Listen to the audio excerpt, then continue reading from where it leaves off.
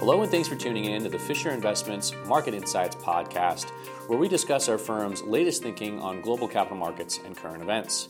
My name is Naj Srinivas, Corporate Communications Group Vice President here at the firm. And today we've got a little bit of a different episode for all of you. Today we actually wanted to share with you an excerpt from a recent webinar we did for our clients. This webinar actually focuses on the Equifax breach and steps you can take to protect yourself. Likewise, what the potential market and economic impact of the breach might be. Hope you enjoy, and I'll rejoin you at the end of the podcast. Thanks for joining us. Hello and welcome to this special webinar, After Equifax, How to Protect Yourself from Fraud. My name is Naj Srinivas, and I'm a Vice President here at Fisher Investments. I'm joined today by research analyst Ben Thistlethwaite. Hi, Naj. Thanks for being with us. Thank you. So what can you do? So let me just go through this in brief detail before I actually dive into the information. Well, you first want to check with Equifax to see if you've been compromised and go to their website. We'll talk about how you do that in a moment. You want to review your credit reports and your accounts. Go through your credit report in detail. Then also look at your credit card accounts, look at your bank accounts, and look for fraudulent or unauthorized activity. You should consider freezing your credit, and we'll talk about that in a moment. You also maybe want to investigate or consider finding an ID theft protection service. And last but not least, we'll give you some tips and tricks on what to do if your identity has been stolen, some advice for what you can do there. So let's start with Equifax and what you need to do. Equifax has set up a special website to understand if your information actually has been breached or lost. And that website is EquifaxSecurity2017.com. This is also the site that you need to use in order to sign up for their ID protection service, which I'll talk about in a moment. It's important, especially right now in the aftermath of this breach, that you understand that there are going to be a lot of other false websites out there in the world. Hackers are actually going to use this as an opportunity to prey on people who are worried about this hack, and they're going to set up false websites, or they're going to set up services that potentially are going to help protect you. Be aware of those and really research and look into all of these sites. EquifaxSecurity2017.com is the only website that you should go to check if you are compromised or not. There was actually a news story a couple of days ago of a cybersecurity expert who set up a website called SecurityEquifax2017.com just to prove a point. He didn't steal anyone's information, but he said, why is this the website? So just be aware of any other parties out there in the world or services that are potentially offering some safety net or some investigation in your credit. This is the only website you really want to go to. The next thing you want to do, even if you were compromised or even if you weren't compromised in the Equifax breach, is spend some time reviewing your credit reports and accounts. The federal government has authorized one site. It's annualcreditreport.com. This is a site that you can go to get a credit report from each of the three major bureaus for free every 12 months. The federal government mandated that the major three credit bureaus actually set up a single source or site that you can go to get your credit report from each of them. So this is where I'd recommend that you go. Look at your credit report. If you haven't in the last 12 months, study it in detail. Make sure there aren't any fraud, unauthorized activity, any unfamiliar accounts that maybe you didn't actually open up. Make sure all of the information there is accurate, not only for those types of accounts, but also your payment history to make sure accounts were closed that you believe are closed or not. And if you find something that's amiss, you want to report it to that credit bureau right away and open up a dispute, and I'll walk you through the steps that you can take there. If you've already actually received a free credit report in the last 12 months, you'll actually need to contact each of the individual bureaus to get a copy of the credit reports from them. They usually charge a small nominal fee, anywhere from $10 to $20 to get a copy of your credit report from them. But that's definitely something, it's one of the very first steps that you need to take to ensure that your credit and information is secure. The next thing you want to do is consider freezing your credit. Freezing your credit is really the gold standard here. It is going to be the way that you best protect yourself from identity theft, but it comes with some trade-offs and pros and cons. And there's really two ways that you can approach freezing your credit. The two ways are this: fraud alert statements. So say you take a look at your credit report and you see something that's amiss, but you want to investigate it further. Well, you want to contact any one of the credit bureaus and say, there's something wrong with my credit report. I see something on here that isn't correct. I'd like to put a fraud alert statement on it. What the credit bureau will do then was they'll freeze your credit, usually temporarily for around 90 days. And importantly, you only need to report a fraud alert to one of the bureaus. That bureau will actually inform the other two bureaus that this statement has been put on there. And then anytime anyone else out there in the world tries to actually access your information or tries to open up an account in your name, the credit bureaus will actually contact you first and say, someone tried to open up an account, was this you or not? We've frozen your credit right now so you can't do it. There's no cost to actually putting a fraud alert statement onto your credit reports. Unfortunately, though, it's temporary in nature. Now, freezing your credit is really the Fort Knox. A freeze of your credit is permanent. Unfortunately, though, what you need to do is actually freeze your credit at each of the individual agencies. So you need to call Equifax, call Experian, call TransUnion, and place a freeze. And when I say freeze your credit, what I mean is that you're actually freezing the ability for anyone to open up new accounts. If you already have a credit card in your name, or you already have a mortgage or a car loan, all of those will continue operating just fine. But this prevents anyone from opening up a new account in your name without your previous information. Now, it's usually about $5 to freeze your credit or unfreeze your credit. And that last part is important because when you freeze your credit, it actually may impact your ability to do different things. For example, if you want to sign up for a new cell phone plan or you want to sign up for new cable TV service, they're actually going to run your credit first. And if you have a freeze on your credit, you won't be able to do those things. So what you'll need to do is call the bureau first that they use to check your credit, remove the freeze, and then have them run your credit and then reapply the freeze. And so that may actually slow down your ability to do these things, but freezing your credit, again, is really the Fort Knox here. The reason's pretty simple. While a fraud alert is nice and is a temporary measure to give you some short-term safety, when it comes to your social security number, your date of birth, and your name, those things don't expire. And so while hackers may have actually taken your information here in the short term, you might not see activity or fraudulent activity right away. Hackers are actually pretty smart about this. They know in the aftermath of these breaches that people are going to be going and freezing their credit. They may wait for a year, 2 years, 3 years before actually selling your information on the black market or in the dark web. And by that point, many people may have thought, well, nothing fraudulent has happened to me. I haven't seen any new accounts open. Maybe my information wasn't compromised. But a couple of years down the road, you may actually find that your information has been sold and someone actually tries to do this just when you think everything is safe and the coast is clear. And so that's why freezing your credit, which is an inconvenience to you, is really the gold standard here. It's the Fort Knox. Now, the other thing I'd point out here, it's interesting that putting a fraud alert statement on your account has no cost to you, but freezing your credit actually costs you.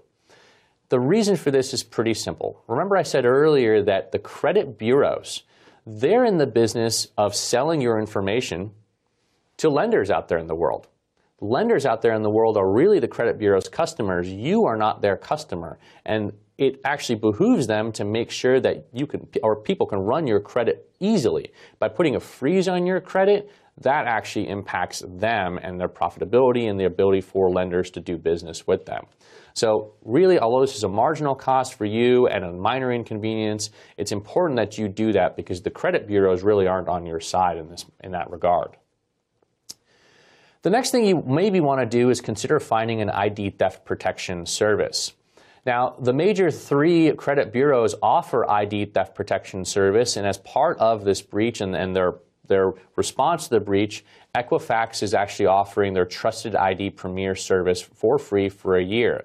What that service does is it provides you credit monitoring, ID theft protection, about $1 million in coverage, insurance coverage if your ID actually does get stolen, and then access to experts, both legal and ID theft recovery if you do in fact need it. After the first year, it's about $19.95 a month. Mind you, though, I mentioned just a moment ago that your personal private information, your social security number, your date of birth, those things don't expire. So while it's a nice gesture that Equifax is giving you this free year, thereafter they're going to be making money on you. And so it behooves you to continue to still look into one of these things. And I wouldn't be so surprised if after the public backlash against Equifax and maybe some legislative scrutiny, they don't extend those free years even a little bit farther. Experian and TransUnion offer theirs as well, and there are a number of different identification theft protection services out there. A popular one is LifeLock, there's AAA, even big box retailers like Costco and Walmart offer their own. We did a lot of research in all of these, and unfortunately I can't recommend any one of them to you because there are literally hundreds out there in the world and they all offer different things. There are some that are really only credit monitoring services. There are some that specialize in ID theft recovery. There are even some that specialize in protecting your social media. And while that might not be as relevant or important to all of you, if you're, say, President Donald Trump or Kim Kardashian, that might be pretty important to you and might be something you want to look into. So really it behooves you to look into each of these ID theft protection services, figure out what's important to you, what you really want to protect, and also what you are willing to pay for that protection over time. You have to do that research in order to pick one of these. Now, what can you do if your identification information actually has been stolen? Well, there's a couple of things that you can do. As I mentioned earlier, the first thing you want to do is file a fraud alert statement with any of the bureaus to alert them that your ID has been stolen.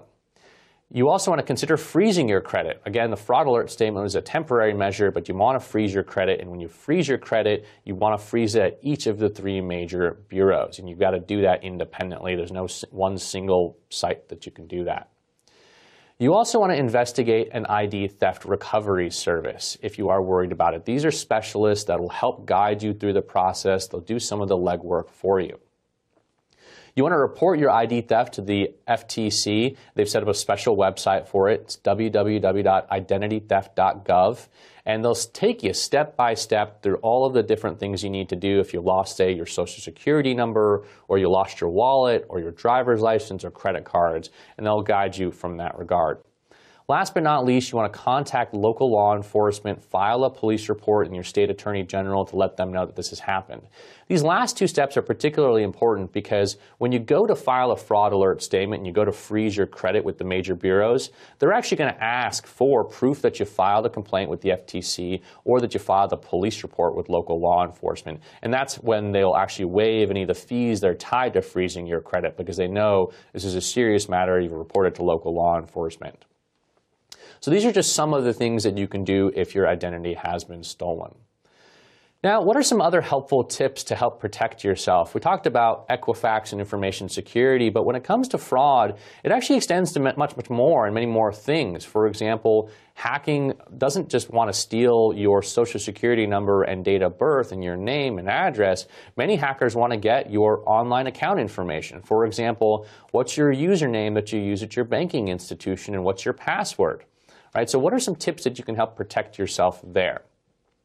Well, first and foremost, you always want to update your passwords regularly. If you haven't changed your password in a little while, make sure that you do that at all of your, especially sensitive financial institutions, sensitive places where if that password got lost, they could actually get into a number of different other sites. Here's just a list of commonly used passwords I found online. You'll find it a little ironic that password is actually one of the most popular passwords out there in the world. Hopefully you don't see your own password on this list. If you do, I recommend that you change it. And when it comes to actually changing your password, you know, the old logic was that a phrase or a word and then a number of some numbers was the best password you can use.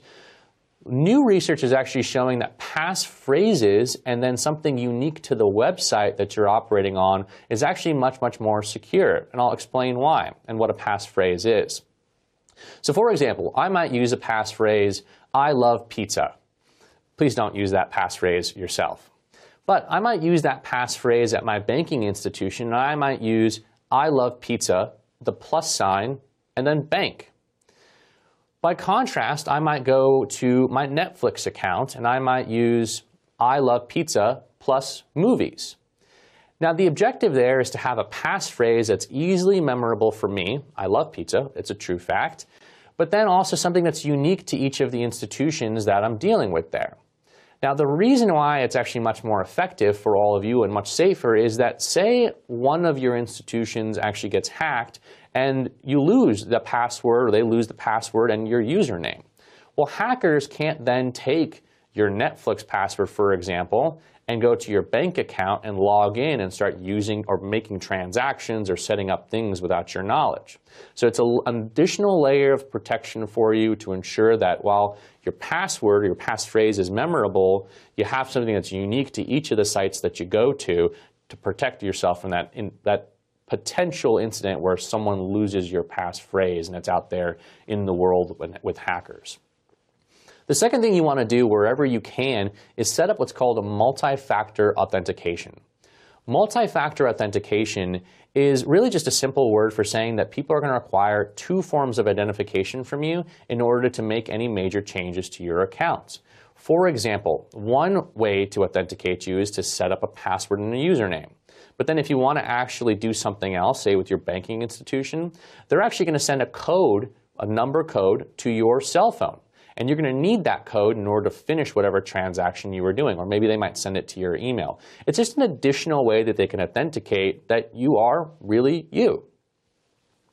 Another helpful thing that you may want to consider doing, especially with your financial institutions, specifically your banks or credit cards, is set up account alerts.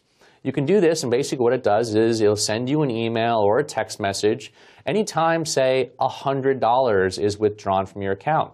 You may actually want to even consider lower amounts than that, say $75, because oftentimes what hackers will do when they get access to your credit card information or your debit card information is they'll actually just take out $50 at a time or $75 at a time just to ensure that it works, but they'll run up a lot of charges in a row before they know that fraud protection will actually kick in for those debit cards or credit cards. So set up those accounts and those alerts, and immediately when you see something that you don't recognize come out, call your credit card company, call your banking institution, and tell them, hey, something happened, there's an unauthorized charge here, I didn't make it. And I'll talk to you in a moment about why it's important to be very vigilant about that and call your banking institutions right away when you do see unauthorized activity.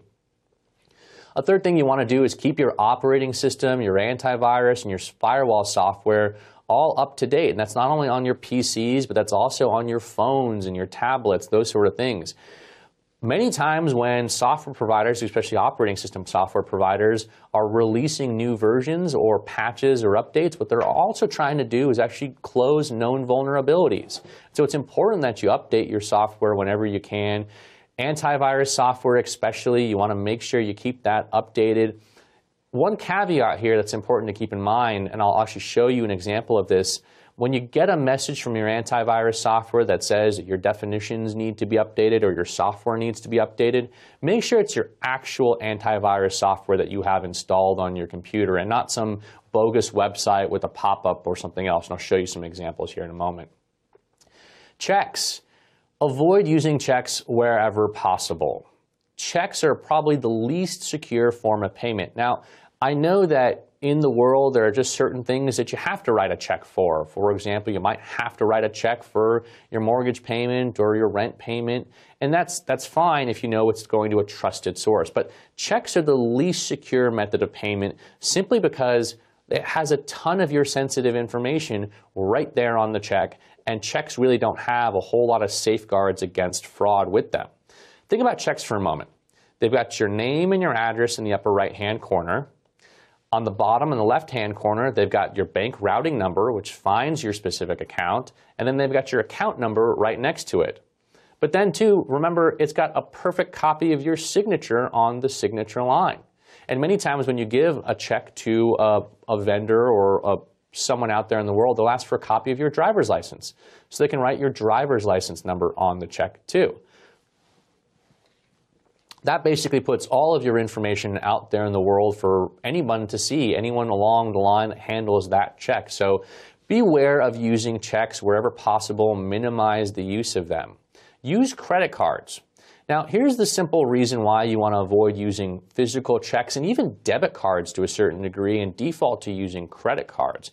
Not because you get points or anything else like that, because credit cards, by federal law, really firewall you against any unauthorized charges or fraud. If you see that there's an unauthorized charge on your credit card, all you've got to do is report that to your credit card company. Your credit card company will take that off your account and issue you a new card right away, often overnighting you a new card to ensure that you can keep using that.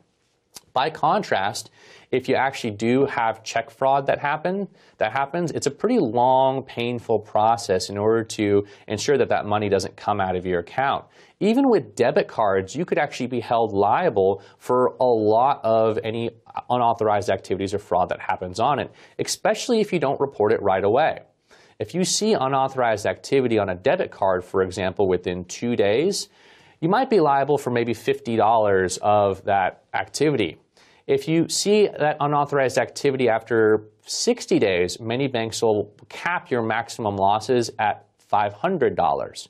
But if something goes undetected by you for more than 60 days, you could be responsible for the entire amount of that unauthorized purchase. Your banks won't make you whole based on that if you wait too long to report that unauthorized activity.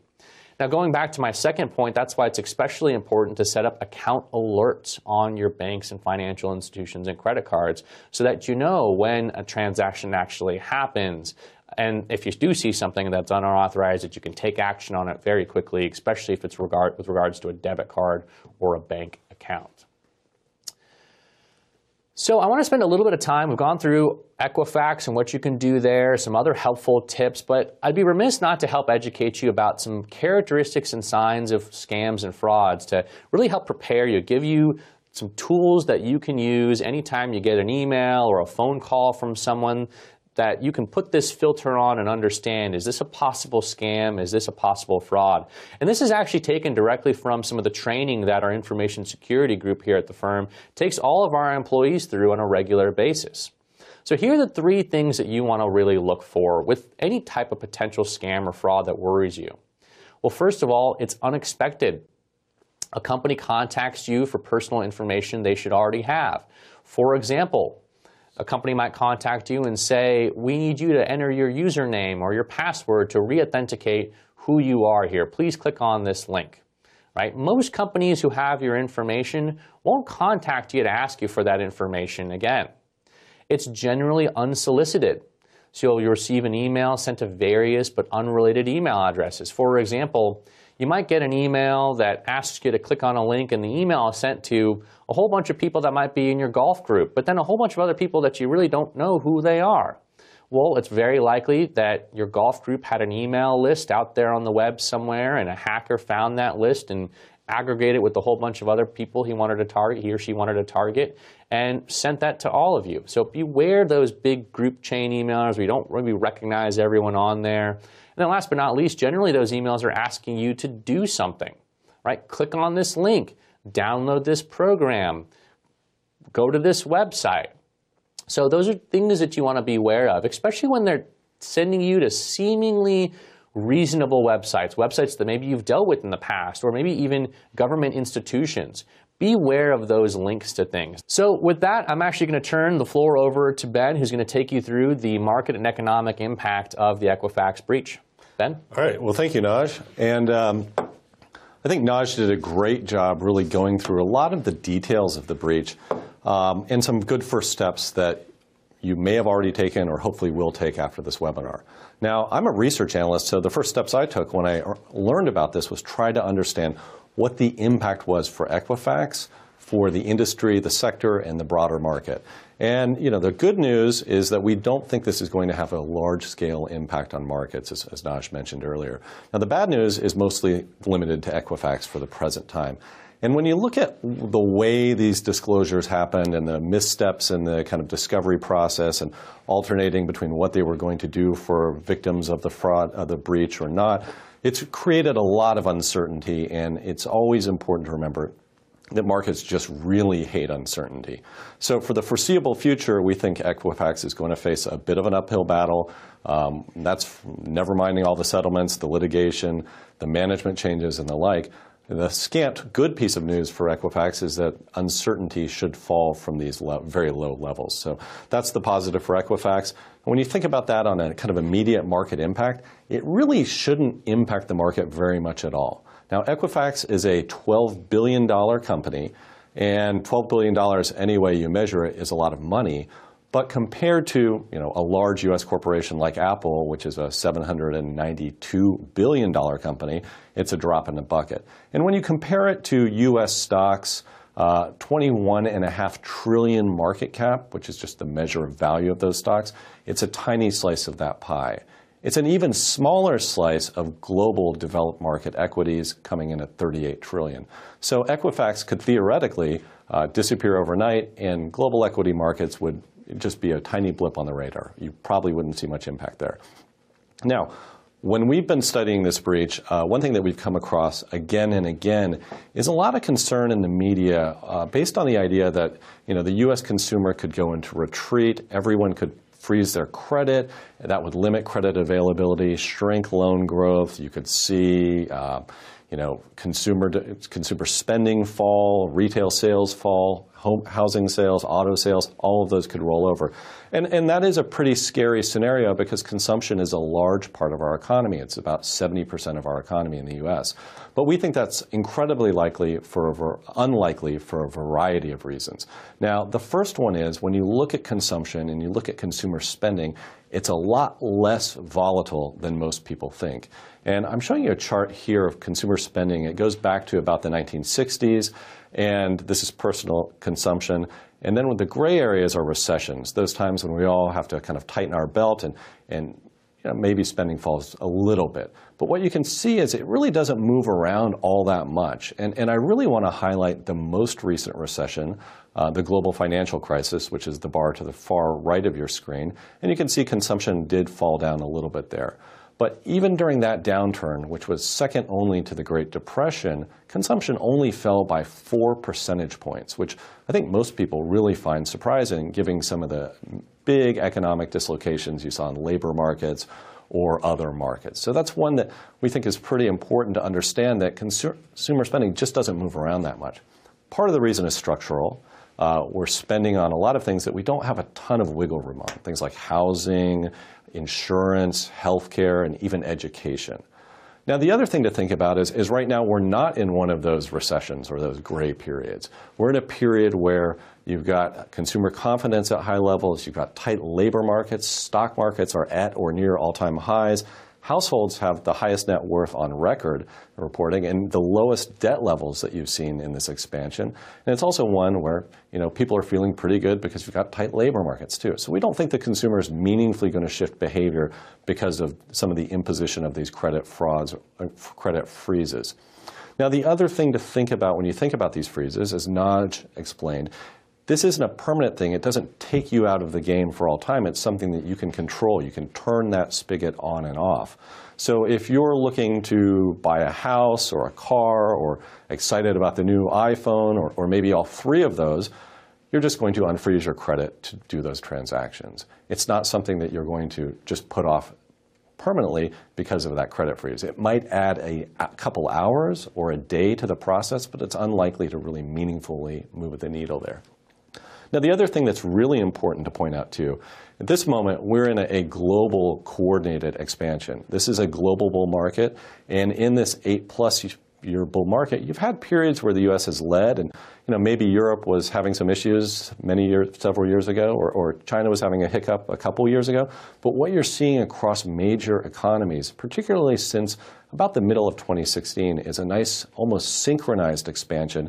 And you see that in a lot of the macroeconomic data, GDP, purchasing managers indexes, global trade. And we don't think that's likely to change because of that. So even if the U.S. were to hit a little bit of a soft patch, maybe the consumer said, we're just going to take a pause and let the dust settle, we don't think that would derail global economic growth going forward.